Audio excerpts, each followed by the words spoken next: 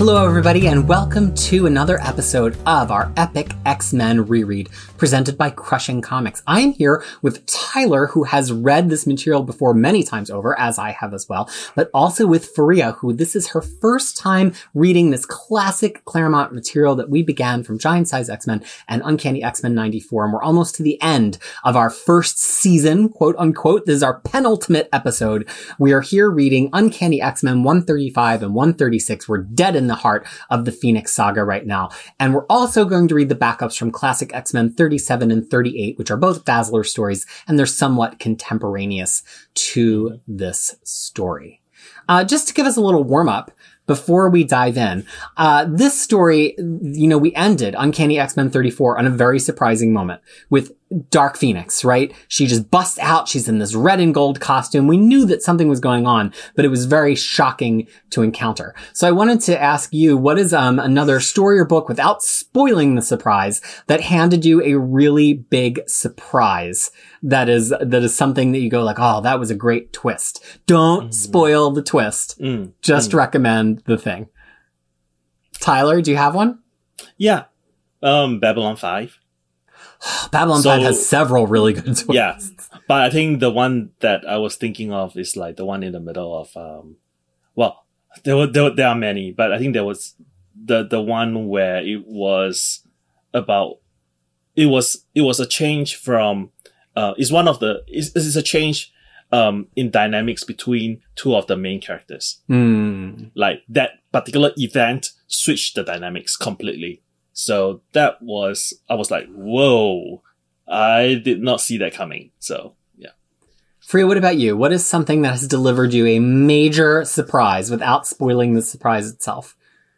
So maybe because I read so many stories, it's very difficult to surprise me anymore. Yeah. But the one that I remember, and that was because it was one of my earlier reads, is the Dark Knight Returns, the very end. There is, there's one character that shows up and you see that character, Batman goes and talks to that character. And then you're like, oh, okay, that's just weird. What is that about? And then that character shows up at the end and it was like, oh, bam. I thought that was very well executed. And then the whole idea of Bruce Wayne being like very methodical and then have a plan. So that really got to me, but that was because I was also earlier read. Nowadays, nothing gets me. Nothing surprises me anymore. I'm like, sure.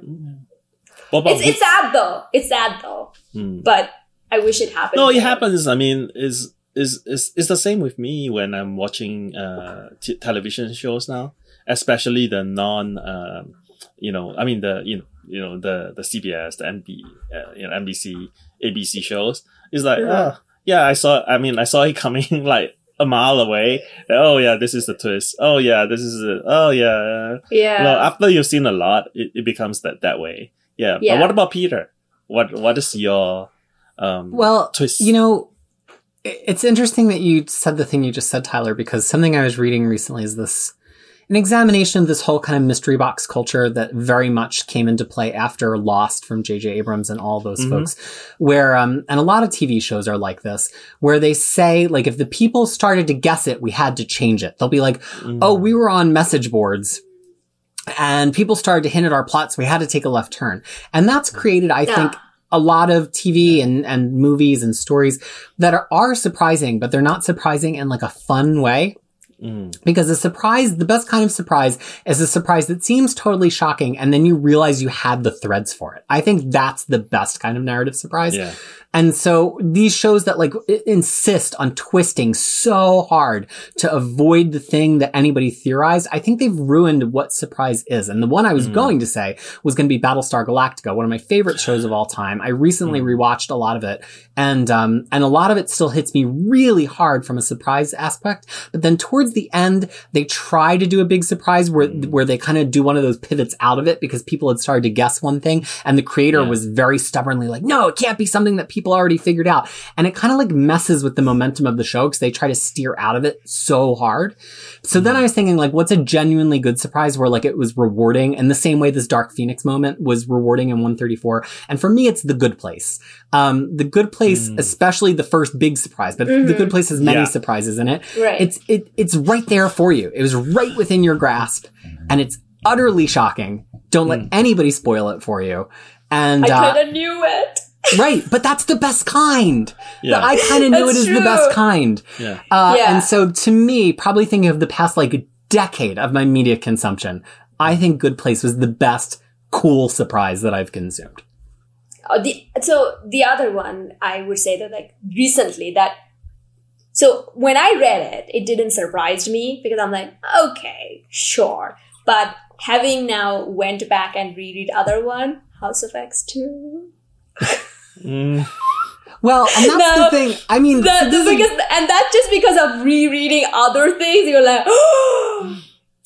Well, this is a good juncture to mention our spoiler policy. So we, especially because of one of the scenes in these issues, we will talk about things up through and including House of X and Powers of X. Because part of what spurred us onto this reread is a critical evaluation of all of this past X-Men with those stories.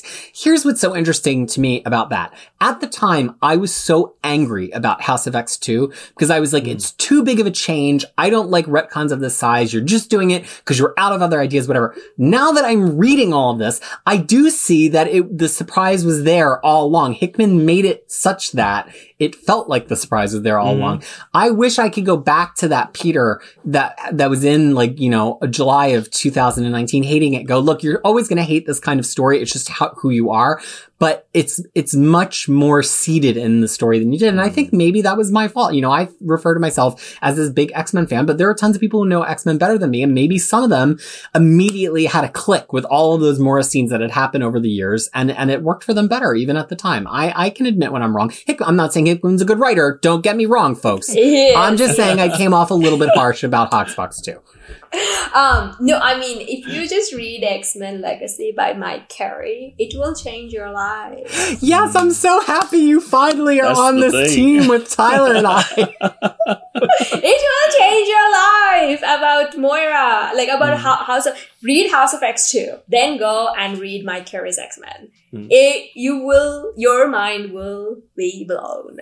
Yeah. Then read Murders 17. Whichever one they have the hospital, just read that. Like, if you read them in order, then you'll be like, yeah. All right, folks. No, Before we're dancing too close to spoilers right now. So we're going to move on with our conversation. Let's start with something funny because Phoenix blew up the Blackbird, right? And the first thing that Kurt said was like, "Oh no, we destroyed yet another plane." I was like, dude, that is not what you should be focusing on. This is not the important thing. Sometimes, when you are in trouble, you focus on the one that you don't necessarily think about. I know. But yeah, so the thing is like, it's, is it weird that I don't remember, even though I read both of these issues this morning, I don't remember anything. So you guys have to guide me. And I'll be like, oh yeah, that happened. Well, we open up this issue with Dark Phoenix's power just exploding from her. Something's happened to kind of trip her last psychic breaker, and the ultimate power of the Phoenix is corrupting her ultimately. And right off the bat, I'm sorry we've got to start with something heavy here, but right off the bat, Claremont goes right to the well of his classic trope of associating power as sexual gratification, but only for women. Find me a place where he's written this for a male character. I'll wait. Aurora even describes Jean as having lust as this, for power. So it's kind of like, you can see Claremont connecting the dots to all of these kind of like sexual subplots he's given Jean. And it's a turnoff for me personally. I'm over this trope. But we also get to see that Jean has complete molecular control of the world around her. She turns a tree to gold. Okay. Yeah. She's solving the world financial crisis one tree at a time. And she which was actually the second thing that That's Nightcrawler says. Like, oh my god! It will solve New York's financial crisis. It does kind of feel like Claremont has just given up on writing Nightcrawler for the past 5 issues. Like, he has nothing to contribute. I know. Again, no, wrong thing. Okay, sorry, Peter. No, but the thing is, like, no, I was just saying that, you know, with the whole sexual thing about like too much power and ladies and all of that. So I don't know where I read this, or someone said it. Is Phoenix supposed to be allegory for womanhood? What? Yes, per Claremont. I mean, yes. No. Womanhood, I've went from a girl to a woman. I never killed 5 billion people as I did it. It's not a thing that happens. No, you didn't have an insatiable hunger for broccoli and asparagus that led you to destroy a planet? No, I didn't have either. And neither, like, it's not a thing. So I'm glad that they kind of moved away from that. Like, Phoenix is now a no common thing. Yeah. Don't worry about it. So now you finally get the broccoli people or the asparagus people. People go back and forth. Even within the comic now, they do refer, I've seen it in the comics of them referring to this, that time that Jean killed the planet of the broccoli people, the asparagus people. Yeah. Now you are finally in on the joke. Yeah, now I get it. But she wasn't trying to. So here's the first, I know Tyler hasn't even had a chance to talk yet. Here's the first big topic. We'll start with Tyler. I think the key to Claremont's concept of Phoenix is that she is generally amoral in a way, because an amoral doesn't mean against morals. It just means oblivious to morals. Yeah.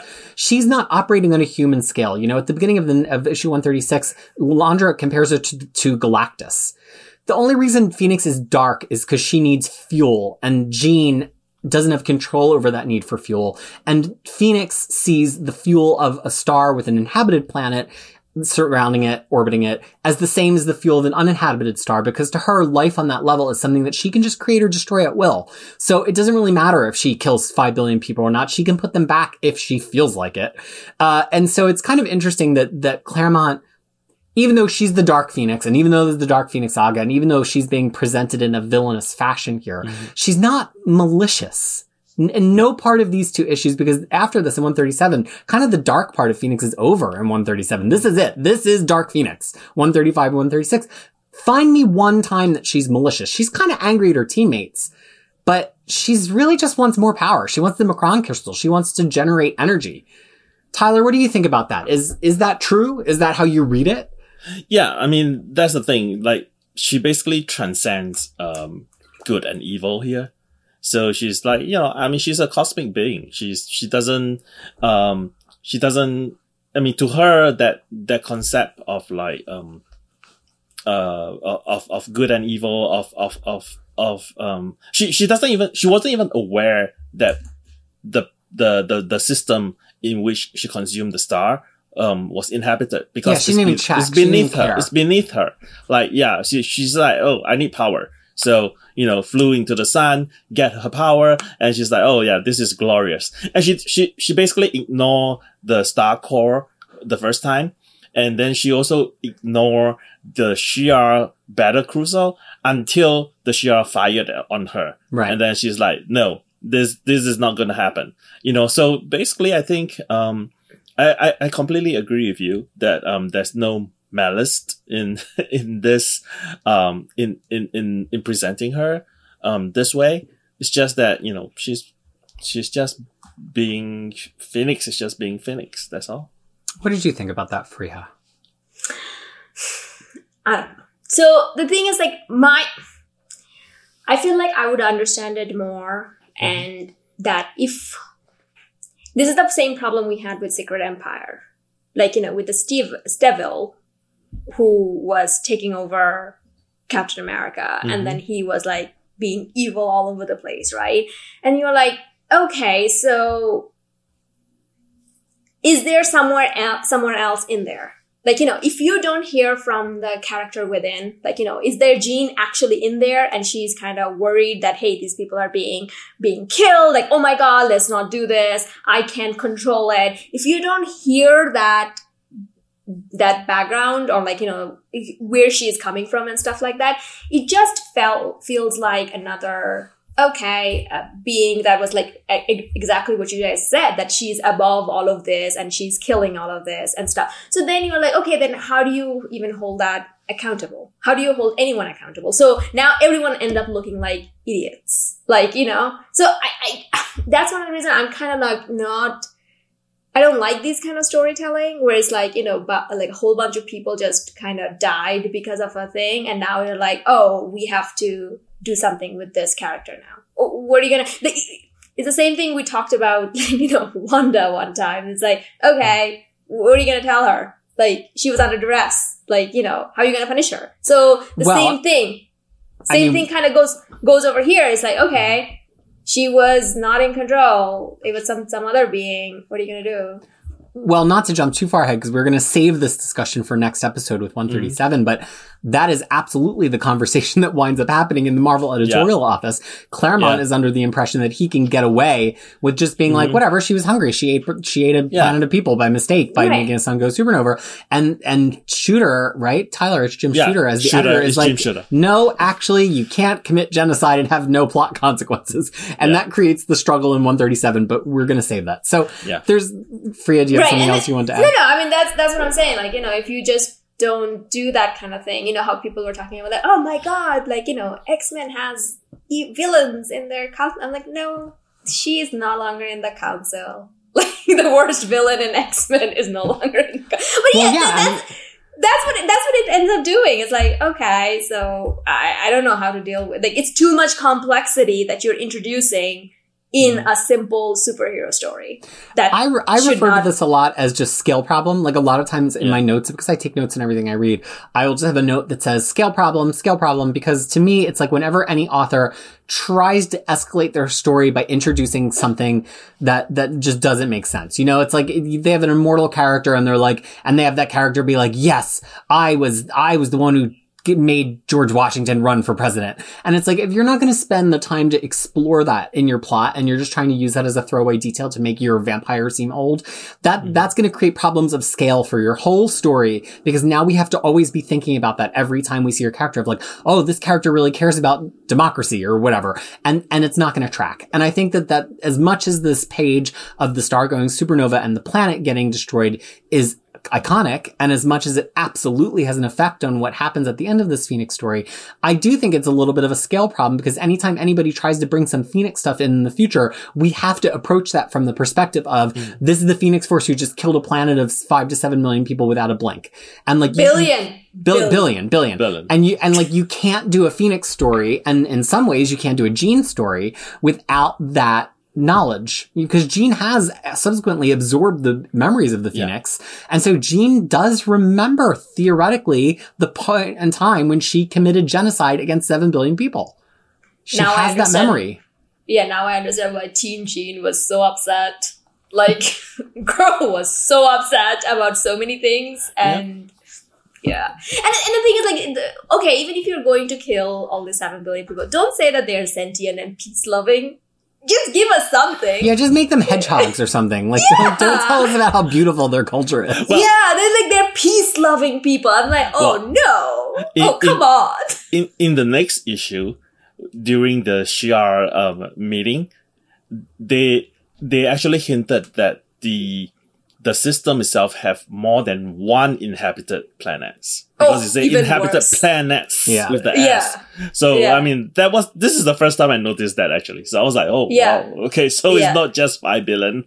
I made a similar mistake in my D&D campaign recently that I DM, where I had them have a vision of a world that was ending, and it was too sad, and they weren't supposed to be able to stop it. They were supposed to just like learn this piece of information, and they get obsessed with saving all the people. I'm like, let the people die. You're just here to learn this. The world was going to end anyway. They're like, no, we can't let a world end. That's not who we are. I'm like, gosh darn it.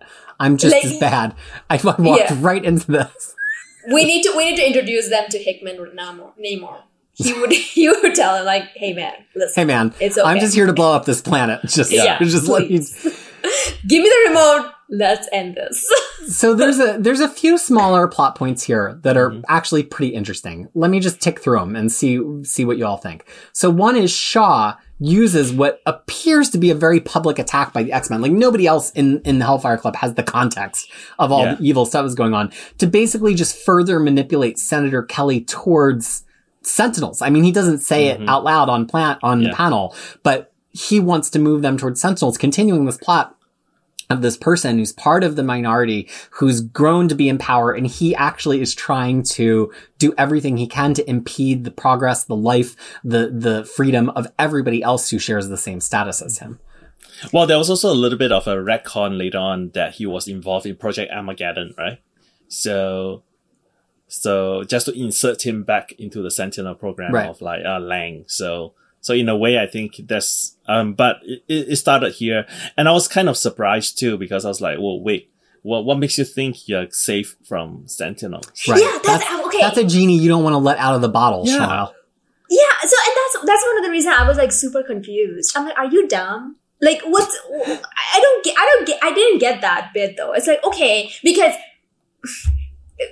not a spoiler, but you know, we later seen Shaw is like, okay, I am the one who can, mess with mutants. You can't mess with mutants, you know. So he is now in that, like, he has accepted that persona. But the thing is, like, it's like, okay, so now you're talking about Sentinels. Like, how are you? Mofo, you're a mutant. You're a mutant. I think the thing is that, he just wanted chaos. That's what it is. He just wanted chaos. Maybe it's that. And maybe I think he still thinks that he can control them. So is this Senator Kelly is the same one as like the one with the Nightcrawler behind it? Do you want to be with them? Is that the same guy? No, that's a pastor. That's not Senator. Oh, that's that guy. Yeah, okay. yeah. But Senator Kelly has a big role to play in certain things.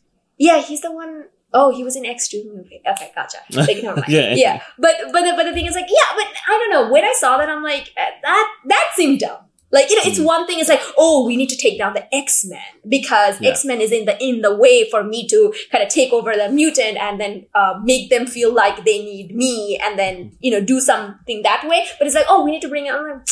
Boy, you dumb. Go away. Yeah, I don't really understand what he thinks he's going to gain from that. Unless maybe, I don't know. Maybe Sentinel was supposed to go after humans at the end of the day. I don't know. Seems weird. Seems awkward. And the thing is, it's not that, oh, we didn't even know that he was a mutant. He already came out as a mutant. So it's like, what's your story? Yeah, there? I have no idea what his plan was going with that. Yeah. Well, here's the second of the three smaller details. So many big names in heroing notice the Phoenix. The Fantastic Four notice the Phoenix. Spider-Man notices the Phoenix. Doctor Strange notices the Phoenix. And I would have loved if he would get involved. You know who doesn't notice the Phoenix? The good-for-nothing Avengers. Partially because Beast is in their control room, and Beast, once an X-Men, always an X-Men, is like, I'm not gonna let the Avengers handle this. I'm going to go look into it myself. But really, like Thor, Iron Man, you didn't have a little heads up display and your little Iron Man mask that let you know that the Phoenix had arrived. This just makes me laugh harder about like AVX and all the subsequent stuff. Because if AVX had been like FF versus FX, I would have been like, well, yeah, Reed really did care about the Phoenix the first time around. But I just think it's so funny that the Avengers' whole potential participation in this event is contingent on Beast like noticing it on the screen and calling them all. And otherwise they're completely oblivious. I just get a laugh out of that every time. But to be honest, that also makes sense why it's actually AVX. Because this time they were ready. Next time, there was actually a line in there that's it. Because I recently read it and there was actually like, yeah, we messed up the last time. So we know it this time. Like, there was actually a line kind of similar to that. But I also thought that it was because Beast was kind of stopping them from knowing. Well, yeah. Because he wanted to, like, but my argument is like, Tony Stark doesn't know, really. He was waiting for Beast to call him. Wait. But Beast basically ran off with on the police call, not on Phoenix, right? That's right. He ran off because he saw the police scanner call about the Hellfire Club. It's suggested in the next issue when Jimmy Carter calls the Avengers Mansion that maybe Beast would have also seen the note about the Phoenix had he still been in the control center. Has he been but there? That's not why he originally leaves. Yeah. But basically Beast is like, bye y'all. I'm going back to my family. That's what I was saying though. It's like, because they actually have one person doing monitoring and that person just out and left. So that's why they didn't know. But then in the AVX, they're like, we kind of have extra stuff. So that everyone kind of aware of these things now. So but they kind of got smart about it. But also Captain America, what he's got to do with Phoenix? But this kind of scene, right? This kind of scene is more like is Claremont shorthand for X-Men doing something really big. Because the moment you see a lot of like all the Marvel Universe characters reacting only on one page and only in one panel, it is a big thing. Oh yeah. Oh, if you think about it, Second Coming has it. A lot of the other. Oh yeah, you're right. So you have like everyone reacting, and then it's like, okay, a big thing. Man, do you want to go and say even at the end of like Astonishing X-Men, it happens too, right? The very first run of Astonishing X-Men. Yeah, that's true. Yeah, it's a classic trope of kind of like flash around all the shocked faces. Yeah. So by the way, we forgot to talk about it in the last episode. Beast was reading this book, some random science book, and he's like, can't wait to see it in the movies. I thought that was very... can't wait. But it was a science book. It was funny. Sorry. So, speaking of scientists, the third minor revelation here is another cutaway scene to Maura McTaggart. Here comes our big spoilers for the modern day. And Maura says, she already dwarfs any mutant we've already charted. Thoughts about how this has new significance given our modern age? Yeah. I think it goes back to that they were thinking about using Phoenix as a resurrection. But then I also, they were in the background charting a bunch of mutants and stuff like that. And but the thing is, I was laughing at Banshee bringing the tea and everything. Yeah, she's like, how do I make this guy useful? He's a good mug of tea. He's always bringing stuff to her. Yeah. That's how you know he's still around. He's always bringing tea. So that was funny. And he's also wearing his Irish green because he's Irish. We gotta know that. Irish. Tyler, any thoughts on this Maura panel and how we can reinterpret it? It's just I just thought that maybe Moira and Xavier both basically lit up. It's like, it's cosmic now. Because I mean Moira has some presumingly has some cosmic plans, right? So this is like, okay, checkbox, cosmic. We have to, this is something that we need to take care of. The thing that it really made me think of, and you don't even need Hoxpox for this, honestly, is we just got through all the Proteus stuff, and we know from Claremont's own run that Maura kind of already has Legion in her pocket. And then we know via Hoxpox that that was very deliberate, and she deliberately knew that Legion was one of these two reality warpers they created, hedging their bets for eventual resurrection process. And she in this moment is she already dwarfs any mutant we've already charted. It really struck me because, again, per House of X 2, we know she has an idea of what the Phoenix is because she's encountered it in at least one life before.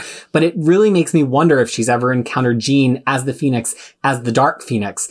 And kind of the wonder and dread that's in her eyes at this moment. It's exactly the thing that they need to kickstart the mutant race. It's happening maybe way sooner than she ever anticipated. And even this thing that she did specifically in Life 10 that they've never done before, which is make Proteus and Legion, she already dwarfs those mutants that they've already charted. It almost makes me wonder in what way Phoenix might eventually bring the Avengers to blows with the X-Men and again in the Hickman run, but we're not going to go there.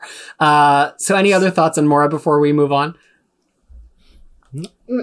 Okay, so that pretty much is it for this episode. Or this issue anyway. We're not quite done the episode. I can understand why Fariha kind of doesn't remember it because it's weirdly shaped. It's kind of like there's this initial 5-page fight with the X-Men. There's the 2 pages of Shaw talking to Kelly, and then Jean takes off into space. And aside from a few intercuts, the whole rest of the issue is kind of just Jean zooming around in space while the X-Men are back at Earth.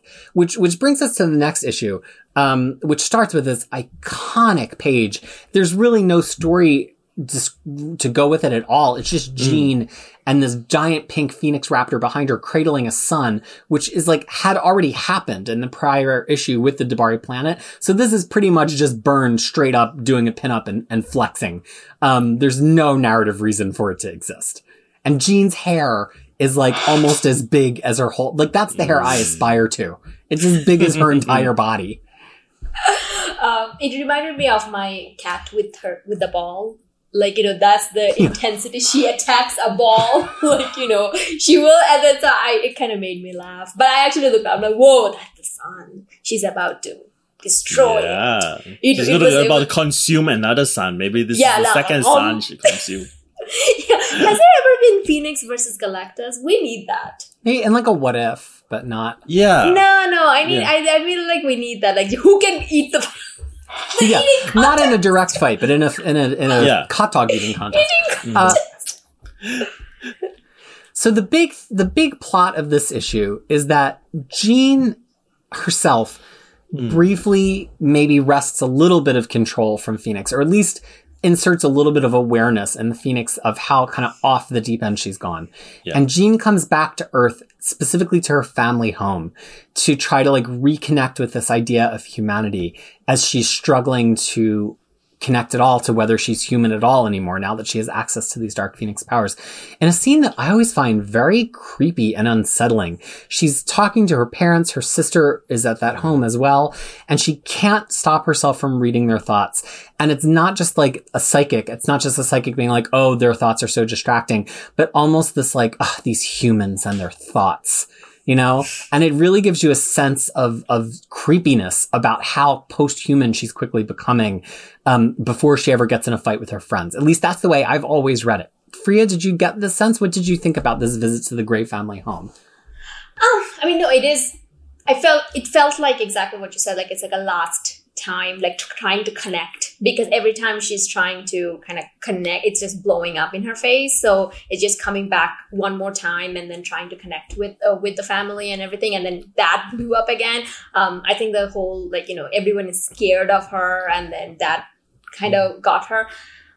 I think part of me really was hoping that we saw at least a mini side series or something where we kind of saw it from her point of view, more in background info, how is Jean feeling about all of this, and then how she's trying to kind of keep the Phoenix under control and failing to do so, but then Phoenix is telling her, oh no, walk away from this humans. No, I can't walk away from something like that would have made it more land more. But I'm just having to use my tropes and all the things that I already know in terms of storytelling. Oh, okay, that must have what happened. But, but also her sister is worried that, oh, the kids are muted. I'm like, and her mom is are you eating enough? And Jean's thinking, if only you knew. Yeah, I just ate 5 billion people. Oh no, I didn't eat them, but I ate the sun. So yeah, I think it's just more last attempt, last ditch attempt. It failed with her friends, so or her found family, but now it's her real family, a last ditch attempt that, hey, maybe they can help me, and they couldn't. Yeah. Tyler, do you think this is her trying to connect, or her trying to sever her last ties to Earth? You think she might be there to kill them? No, but basically I think is the interplay between Jean and Dark Phoenix. So basically Dark Phoenix wanted her to come back to her family so that she can see how far beyond she has become. And then, we severed this last connection you have, because she has already severed the connection with X-Men, her found family, like Fariha mentioned earlier. So now her real family, she's let's kill this last connect this last connection with this Earth, with this this backward planet of yours, and let's go. Let's go into space. Let's do what we were meant to do. And, and then on the Jean side, she's trying to find that connection to keep her here. And I mean, in a way, it's kind of like an interplay between these two, the struggle between these two forces within this shell of Jean Grey. So I really like that theory, and I think that is probably the true. But the thing is that because I'm so starved for Jean showing any level of agency in any part of her life, I am going with that. She's the one who brought in order to find the last connection, rather than Phoenix doing that. I mean, it's, either way it works. Yeah, right? It's kind of like just a fine line, depending how you read it. Yeah, exactly. So I think like that's a good way of storytelling. Like, it's like two people can come look at it from different point of view, even the end result is the same. Yeah. Well, I think something that you passingly brought up, but I think it's one of my other big points about this before we move on to our tussle with the X-Men, is the Dark Phoenix saga, much like many of these classic Marvel sagas, it's quick. Like, people treat it like it's this big space story. Like, she's in space for an issue and a half and then 137. People treat it like it's this big throwdown with the Phoenix, but she only turns into the Phoenix at the beginning of 135, and the throwdown is really only in 135 and 136. People elevate these classic stories because they're classics in such a way that makes them inherently unsatisfying to modern readers, because you're not going to get what we think of as a saga. Like, this is not a saga the way that we would think about a saga as a comic reader in 2021. And I always kind of like push back on people when you see them talking to a new reader and say, well, you've got to read the Dark Phoenix saga. First of all, I mean, Free has been reading X-Men with us now for 2 years, and she's just getting to the Phoenix saga, and it's interesting and it opens up some questions, but you just don't. Like, there is no reason you have to start here. And past that, it's not even a saga, really. It's just a handful of related issues. And it's the same thing about the Kree-Skrull War and the Avengers. People go back to read it, think it's going to be this big intergalactic throwdown. It like happens within like a few scenes of an issue. It's just a bunch of stories that are happening around this Kree-Skrull conflict. And so I always kind of laugh when people with these certain classic stories are like insisting to these modern readers who are like 20 years old, 15 years old, even 30 years old, like, you've got to go back and read the XYZ saga. Like, no, you don't. Shut up. So, and I would say though, because I'm glad you said that, because I was so unimpressed. I'm like, this is it? I was like, where's my 100 tie-ins to read and understand? No, there's no 100 tie-ins. There's no tie-ins, you guys. There's not. Not only it's tie-ins, so but it's just a small story. It's like she blows up a sun, the X-Men bring her back down to Earth, and then she has to pay for her crimes. That's it. That's the whole story. But it also kind of shows you, do you need a 10-issue event series? Like, this is a very memorable story. It has a ton of huge ideas. 137 really is one of the classics of the form. Do you need a 12-issue mini event to do something that's effective? You should be able to do something that's effective in 80 pages. Do you need 22 chapter X of Sword? No, I don't, So I think it cuts both ways. I think in some ways these stories... better though. Well, compared to this. That's a fight to have in a different episode. Oh my god. Compared to this. Like, this is so much better than X of Swords. This is a million times better than X of Swords. No, I'm talking about the scale of it. Like, what you're trying to achieve out of it, right? What's the end game out of it, right? Because from that point of view, okay, there was at least something, because 137 has that, we're gonna put you somewhere and you're gonna fight. But I feel like X of Swords did it a little better, but then again, it's also like, trying to keep modern reader excited versus back then when we talked about it before, like, these were not tropes yet. Right. These were brand new stories back then. Right. The whole fight your equals in the show. I mean, we're getting ahead of ourselves, but like the things that happened in 137 was not as, we've seen it all before. But again, I just think it's really interesting how this cuts in both directions. On one hand, people build these sagas up so big for modern readers that they can't even stand up to it. But on the other hand, they're memorable for a reason. Like, there are individual issues in the Kree-Skrull, war, like the Journey to the Center of the Vision, which I think are some of the best issues of comics from decades on either side. But that, and then you look at that issue and look at modern stuff, and you like all this hyping you do of all these events, but you can't deliver one issue as good as Journey to the Center of the Vision, or one issue as good as 137. So I think it's interesting. And that's why there still is value, I think, in reading these comics and reading them critically, but you just can't put them on too high a pedestal. Right. Don't put anything on high pedestal. No, screw pedestals. Yeah. Okay, No, I kind of just keep them on the kind of- ground.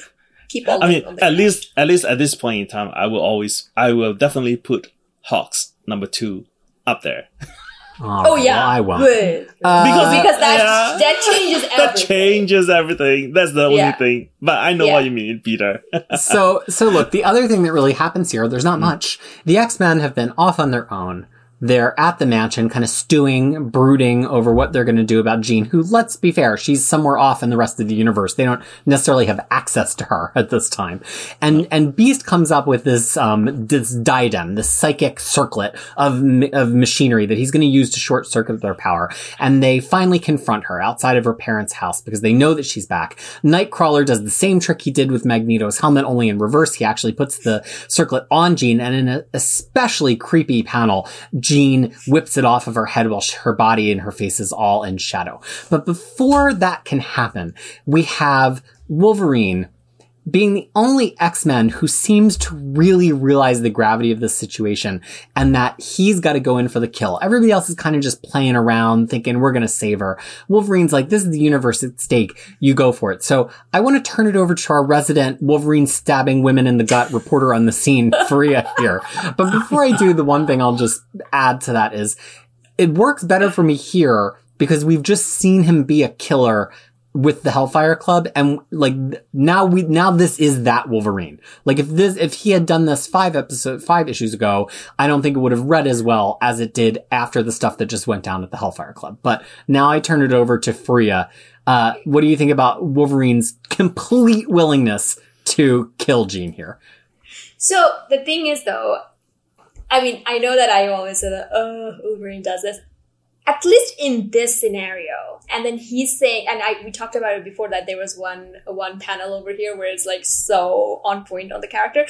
I feel like this is mostly him projecting that he wished people had done that to him when he was out of control. And that is him like kind of taking the initiative, even though, okay, like there is a plan to control, like, you know, let's see how that goes. But he's kind of going, but I felt like this was, I don't know, like Wolverine is like one of those things, like every time you want to hate him, he tells you something, then you're like, oh damn, now I can't. And then that's his, like that was this moment, like it was like a wish fulfillment. It's like, I wish someone did that to me, even though it's nearly impossible to do that to him. So he was like, I know that no one else will, but I will take the initiative to do this, you know, even though he claims to love this moment. Tyler, what did you think about Wolverine's willingness to go in for the kill here? I mean, that's the thing for that I remembered about Wolverine in this arc is that, yeah, he's like, he's willing to do whatever to do things that the other X-Men are not willing to do. So even though ultimately he did not go through with it, but at least he's like, yeah, I need to really get this under control because no one else could do it. And I think that is one of the defining characteristics of Wolverine throughout his run on X-Men, on Claremont's X-Men, is that he's willing to go far, whereas some of the characters would stop short, you know, of certain things. He's like, nope, I know where I stand. I know where the X-Men stands, and I know where I can go that the X-Men cannot. So I think that's a big difference, and it starts here. So, but ultimately, go ahead, Fariha. No, I wish that there was actually at least a scene of this discussion and then this blowing up. You know, this complex like discussion between them, because we have seen this again and again before, that he's going head to head with the rest of them in whatever capacity that is like, oh no, this is not how you do it and all that. I wish this is where it would have been better if there was actually something like that, because, you know, everyone was talking about like, oh, how we can save Jean, is like, and then he just either walk away with like, do you think you can save her or something like that. That would have added more to it. that's just more me being like, if I were the editor, that's what I would have said. But that would change the flow of the story, because this was supposed to be a surprise attack on Jean, right? Yeah, that's true. That's true. Yeah, but I think even if Logan walked away from that conversation of like just saying like sometimes you can't save everyone, I don't know if that would tip us all that he was going to try to kill her, but that would kind of give us that moment. Whereas really we just get that frustration of them in the danger room, which always when I get to it, I'm kind of like, really? Like that? I mean, I guess, it's kind of like if you're waiting for something nervous, if you're waiting for one of your family members to get out of surgery or something, like you have nervous energy and you kind of just do something. But the danger room scene always just comes off as like so weird to me. But it's kind of like, these are the three X-Men who aren't really in charge of things. As we've seen in the past, it's Cyclops and Storm and Beast who are actually plotting with each other at this point. Right. But ultimately, it winds up with another psychic dance battle, Professor Xavier versus the Phoenix. And in a way, it somewhat mirrors a little bit of his confrontation that we saw with Amal Farouk back in the flashback. And we get the sense, both in the story and in the art, that the Phoenix's power, the scope of the Phoenix, dwarfs him. Like, it's seen towering over him bigger and bigger until he's just a speck. And it says the struggle is epic, waged simultaneously on all the infinite planes of existence. And so finally, that Xavier, not so much that he wins, but he helps reconstitute one of the psychic circuit breakers, and maybe Jean too from within is helping. And that's the end. And everything seems fine. I mean, Jean is naked, so she seems okay. Scott proposes mentally and she says, I do.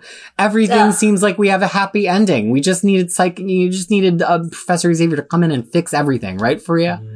Yes, that's pretty much it. And then everything happened in an exposition. We didn't even get to see it because we already saw his psychic dance up with Farouk, so we can't replicate that over here. Because, I was like, oh, that's when I wanted, like what you said, Jean helping probably from the other end. It was like, no, this is not gonna happen. I'm gonna, that would have been so epic. That would have been a saga. But no, we didn't get that. We just got some exposition and everything's okay. We got, proposal.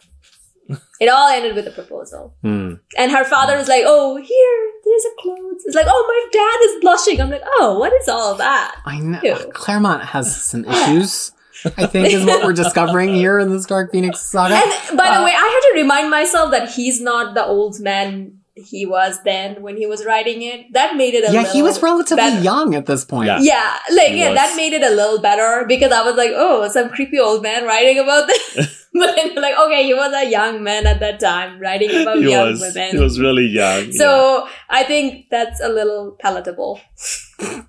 Jean is as old as Claremont. What do you think, Tyler, about Professor Xavier fixing it all here? I mean, I don't know why I don't remember how he fixed it in this saga, even though I read it so many times. Because it's not memorable. Yeah. Because nothing happens. Yeah. Yeah, because nothing happens. And it is part of, I think this is probably the part which I thought was a little bit weak. Xavier comes in and saves the day again. Is kind of the Silver Age thing that happens, right? Because it's always the fact that the original 5 couldn't defeat the Brotherhood of Mutants, but Xavier just roll in his wheelchair, and it's like everyone just got frozen in place, and end of story. So in the first place, why did he send the original 5? And it also kind of reaffirms his whole, they're making mistakes without me. Scott needs me. Because he comes in and fixes it all, supposedly. Correct. And this is him flying off after speaking to Moira. It's like, oh yeah, cosmic. Right. And he probably whammy Warren to fly him over in his plane. Oh, that's right. I forgot about that. He definitely did that. But think imagine how awesome it would have been if they were actually all planned it. This was all everyone planned it and all of that. But the thing is, it just didn't happen. And this is why we need that 12 issue tie with 100 tie-ins. Come on. We need to know where everyone came from. Now we're like, no, that's it. They did show it, but and this is the one time that it wasn't show and tell. because in one panel you see a shuttle like flying in the background of Phoenix. Yeah, so they did. They did show it. They did show it. Yeah. There it is. Yeah, but it just happened so suddenly. Like, it just happens, and then I was genuinely like, shocked. Yeah. Speaking of shocks, though, the issue ends with a shock, which is that everybody disappears. Yeah. It's not over. What happened? Like, we think that it's over, but it's not over. The Fate of the Phoenix. But we have one more episode to get to for the Fate of the Phoenix. We do have, however, 2 classic X-Men stories to read here, which have nothing to do with this. But they happen to be part of probably what's happening to the side of this story right now. They're 2 Dazzler stories. By the way, I might have misspoken earlier. We do have one more classic X-Men story to read next episode, which is Classic X-Men 43. So these are our last 2 before that. So I have never read, I've paged through these 2 issues because I do have a Dazzler guide on my site. So I've paged through all of her appearances. I don't know that I've sat and read all of the text of their conversation in 37. 37, it has a scene that really appeals to me and feels like ripped from my life, which is Dazzler playing in all these different cover bands. She has all these different shows and rehearsals, and one she's doing Aerosmith songs, and one she's doing other stuff. We come in mid-scene of her singing Ring My Bell by Anita Ward, I think is the original artist, and she skates off afterwards because it turns out that she has a late night meeting with all of her bohemian friends. Some of them are musicians, some of them are poets or whatever, but some of them come from well-to-do families, like Allison does, some of them don't. But they take over this diner during the night shift where the waitress and the cook barely even speak to them. And they just have all of their debates, all of their philosophical moments of connection. And gets into some real philosophical questions of what it means to be a mutant and if she has responsibilities by being a mutant. Fariha, what did you think of this humanizing, mutinizing moment for Dazzler? There was a lot of philosophical things, like our conversations going on. I will be honest, I don't think I paid attention to a lot of those, but I think it's like the key takeaway was though is like, what's your responsibility? Especially, if you are, if you are someone who is out there in the public spotlight and you kind of have a different identity that, then what should you be doing? And yesterday, I also happened to read the first time North Star came out, Alpha Flight 106, I believe. And then that was also like a lot of discussion about this father who lost his son to AIDS. And he was like, my son didn't get a funeral or like any spotlight because he's gay. So obviously, and then North Star was like, oh, I'm gay. You can just tell me that. And he's like, oh, okay, you are. And you are not doing anything to kind of, do that. So I think, and then mutant being the allegory of that, but then it's just kind of gets spotted over there too. But then I also kind of like the idea that Ellison was saying that, being a hero, being a mutant is not what she's interested. She just wants to live. And sometimes that's okay too. Just because you are in a public space and space, or you are different, doesn't mean you have to fight the fight or you have to live that life. So I think I kind of liked it. And especially with the 2 comparison, having not necessarily planned, but, having read those 2 back to back, I thought that was very, very powerful statement. Tyler, what did you think? If I apologize to the viewers if you see me swaying, because I was thinking, ring my bell, ring my bell. Ring my bell. So I was like listening to this song. I was like, wow, Fariha was talking.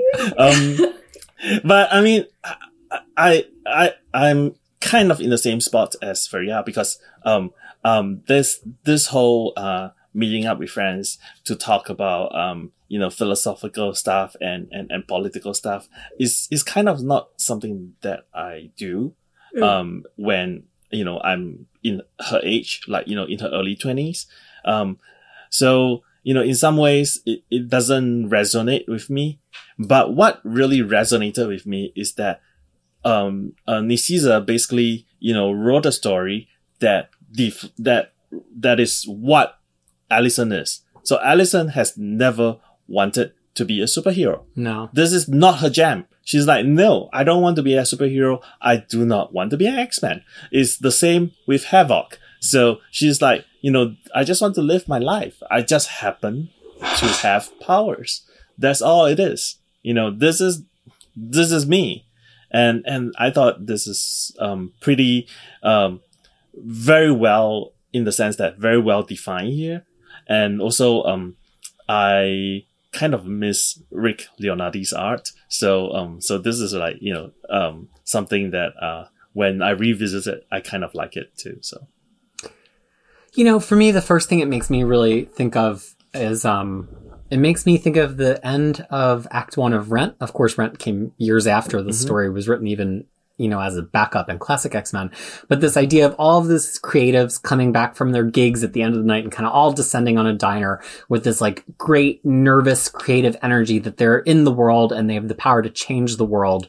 That's something, as you get older, you sit around and debate philosophical stuff too, but not with the same kind of energy that these kids, because they're mostly young, have in this diner. And it makes me just think of that scene when the waiter comes in and he says all of those orders and they all go, wine and beer. So that was the one thing on my mind, if any Rent fans out there. But the other thing is, I mean, it absolutely resonates for me. This reminds me of that coming down after a gig. I remember when I was doing my cover gigs with my band, right before we left the States, and they'd be like 4 or 5 hour gigs, which is crazy to think about, like being on stage and just sustaining. I can barely sit on this stool and do a podcast recording for 4 hours now, but I was on stage, like jumping up and down, playing guitar, singing.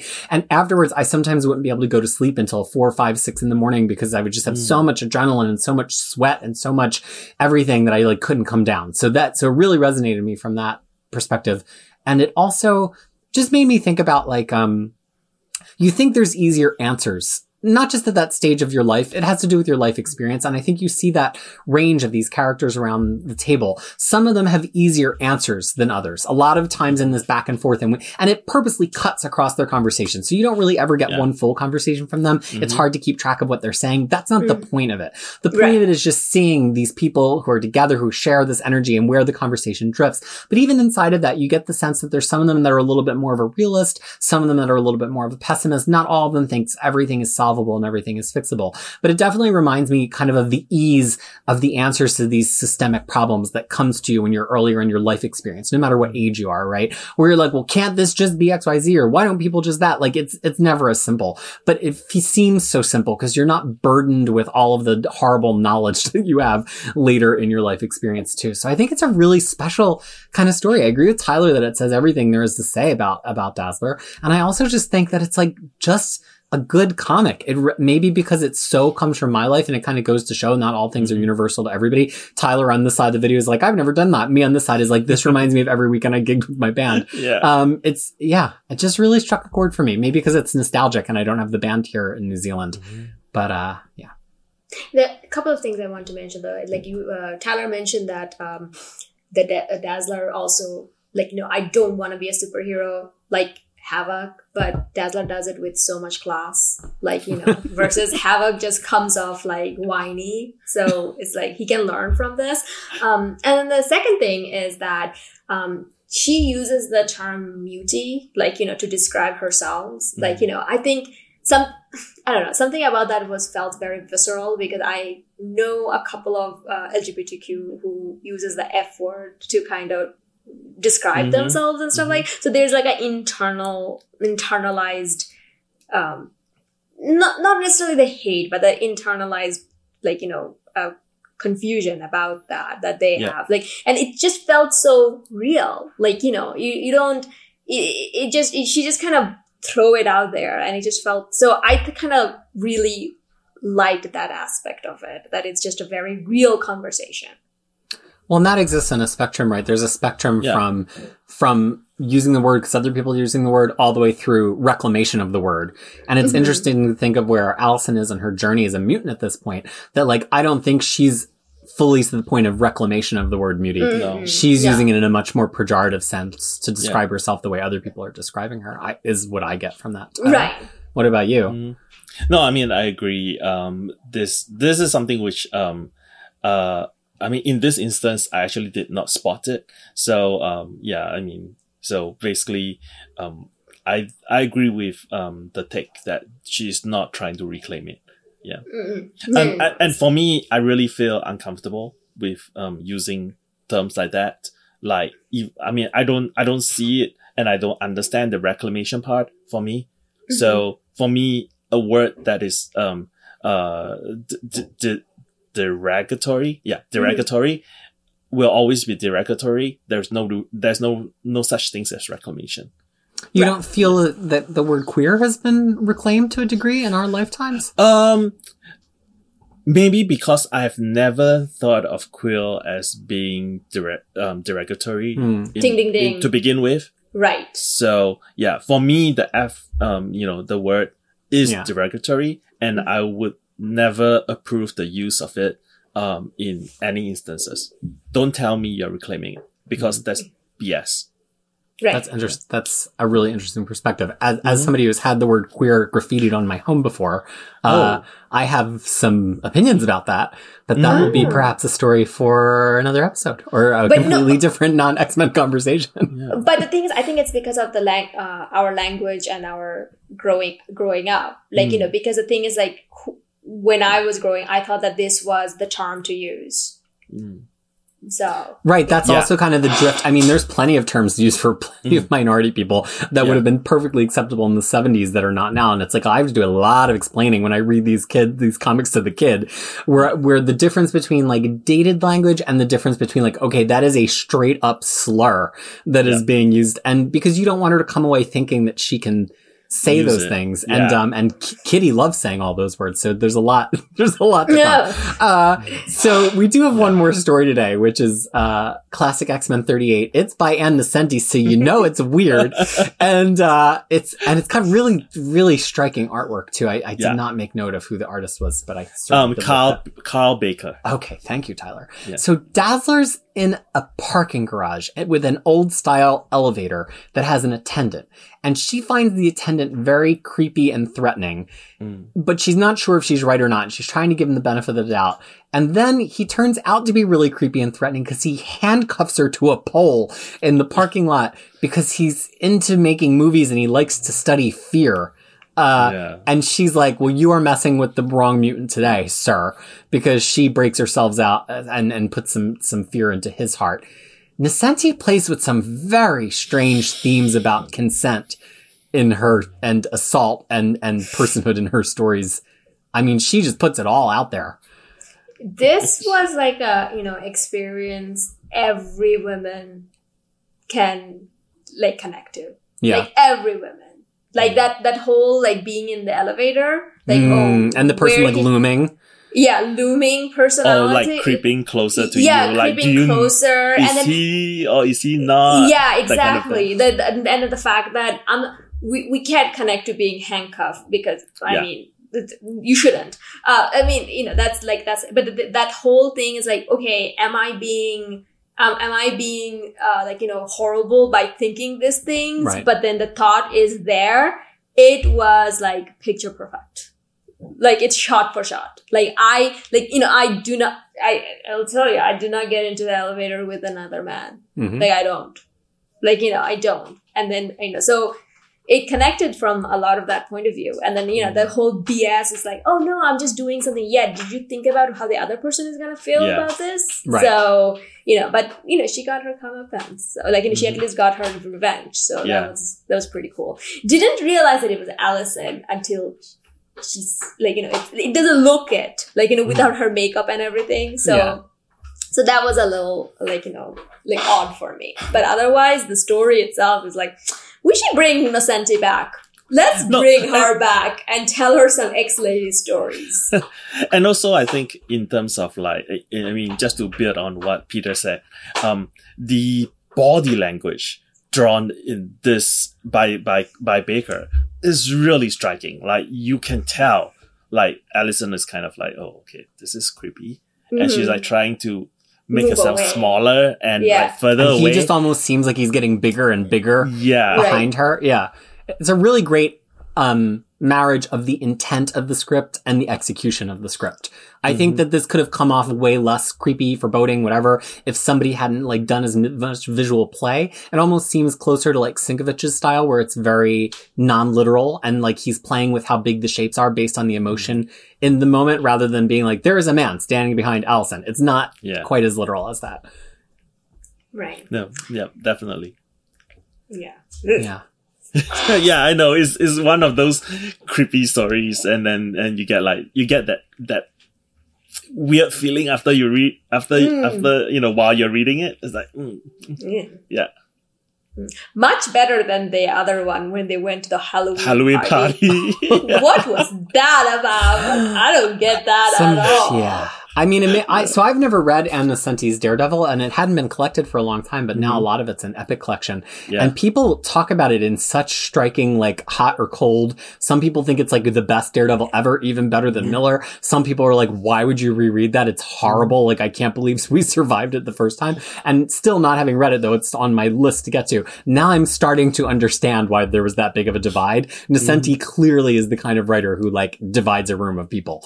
Yeah. Oh, and then you should actually, like, if you can Google her, if you're like, yeah, this person wrote that. It's perfect. Like, I'm not, and she looks like badass, but the thing is, like, there is a certain, like, you're like, yeah, I can see, you know.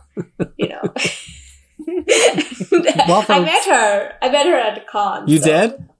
Yeah. Yeah, I did. Without having read all this stuff, now would you get a classic X-Men issue for her to sign or something now?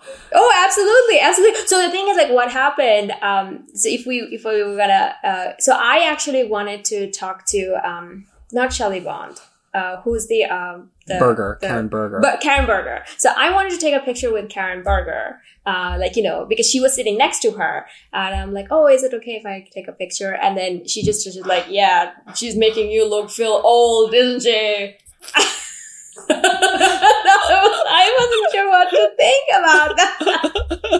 So that was my, it's like, here, give me the phone. You think I'm old and I can't take pictures? And I'm like, no, I didn't say that. I'm like, do you want to be in the picture too? She's like, no, you didn't ask me. So. And now Freya understands so much more about it. So I'm telling you, I'm like, yeah, this is like, she's the kind of person who writes this. So the first time I met her was at my very first con. And it didn't happen that long ago. It was at the end of 2015. And I met all three of them, Louise Simonson, Chris Claremont, and Ann Nocenti.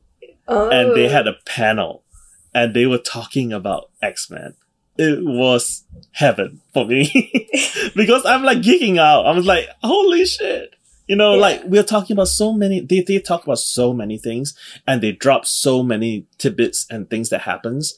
And the whole thing with Shooter, the whole thing with the Phoenix Rebirth, they talk about that. No filters. So they were like, the three of them were just like basically talking over each other and adding and things like that. It was so fun. Yeah. Yeah. And by the way, Louise Simonson is also someone who put a person in an egg forever. Like, so do not mess with her either. Like, when I saw that she wrote she created Nanny, I'm like, yeah. Well, and it really gives you perspective. Like, here's who Claremont was working with as editors. Freya and I get into a lot about, like, can this really be all classic? And still worth recommending, given how badly it treats some issues today. Like, can you say, now this is a story that's 40 years old, that, like, it still can hold up? And, like, part of why, even though there's so many problems to be found in these Claremont issues, it's like, he was collaborating with people like Ann Nocenti and Louise Simonson behind the scenes. It was completely different than almost any other comic coming out at the time. And yet, at the same time, you have Jean has power, so that must be orgasmic, or, like, let's say that Storm was like a slave, or let's have them have their, sexual agency threatened yet again. But at the same time, like, at least it had something to say compared to superhero comics where the woman was just there to be the Smurfette, So you kind of gotta like weigh how much weight you want to give this classic material. I don't know, Free, is there anything you would add to that? I think it's also because of like these women were also trying to get their, like, you know, not keep their job, but they're doing their job. And this is the best way they thought they could. They're like, okay, there's a certain expectation. There's a certain stereotype. We have to stick to it. And this is just a superhero comic that we need to put out there. Like, a lot of the time it's like, unless you have, like, I'm pretty sure both of them now if you ask them, they will be like, okay, there will be a lot of things will change. Right. You know, just the same way Claremont is a product of his time. So are these ladies. So, you know, I mean, yeah, we talk about it and I'm like, oh, seriously. But the thing at the same time, like, yeah, this is the best they could do. Right, this was the best of, and to be clear, Simonson's not editing it at this point. It's Jim Sauerkraut. Right. They were not. But I'm just saying, generalizing about the Claremont run. Yeah. Right. Like, you know, upcoming. Yeah. Yes. But, and that's, to be honest, like, when you said that when it actually becomes good are the time they are the editors. Yes. So maybe, you know, they really did come and say like, yeah, let's not have they rein him in a little bit. Yeah, really. let's not give women orgasm all the time. I mean, that no, wrong. I mean, but you know what I mean. Yeah. To be fair, that is one of the more Claremontian thing that he does now and then. Yeah. There is this Claremontian thing that Claremont does. There is this Byrne thing that Byrne does, and is not very kosher. Modern by Claremont, a woman using her power, pretty much turns out like remember those herbal essences commercials? Well, I'm glad you guys have had some time talking about orgasms, but I've been giving it some thought, and I know what we should read next. Harry, you're still not on this show. Yeah. Okay, well, I'm here now, and I've been giving it a lot of thought, and I think that we should read some Batman. Oh. Well, which Batman are we doing? Nipple suit Batman, George Clooney type of Batman, or?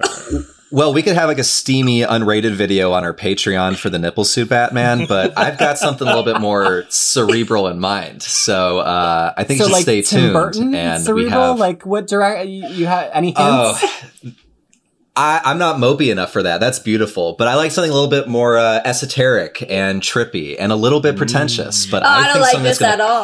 It's going to come together in a really nice way. Fariha's going to beat me up. Oh, no. And I guess Harry's going to come back next week and tell us what Batman we're going to be reading. Yes, right. Okay. So stay tuned. Okay. That has been our penultimate discussion of our first season of reading through classic X-Men. We have one more episode. It's the big one. It's Uncanny X-Men 137. Also, the story in classic X-Men 43. Also, we are going to read Phoenix the Untold Story, which has the pre-Jim Shooter influence version of the Phoenix story that Claremont and Byrne were originally going to tell. We also might read some other bits and bobs, odds and ends. We also might give you a little bit of a summation of the journey that we've been through on this reading project these past several months now, but you'll have to tune in next time to find out. So on the behalf of myself, of Fariha and Tyler, thank you so much for being a part of our epic X-Men reread. We hope we're going to see you for one more episode presented by Crushing Comics. Until then, I hope you're well. X-Men is better when it's read together. That's right.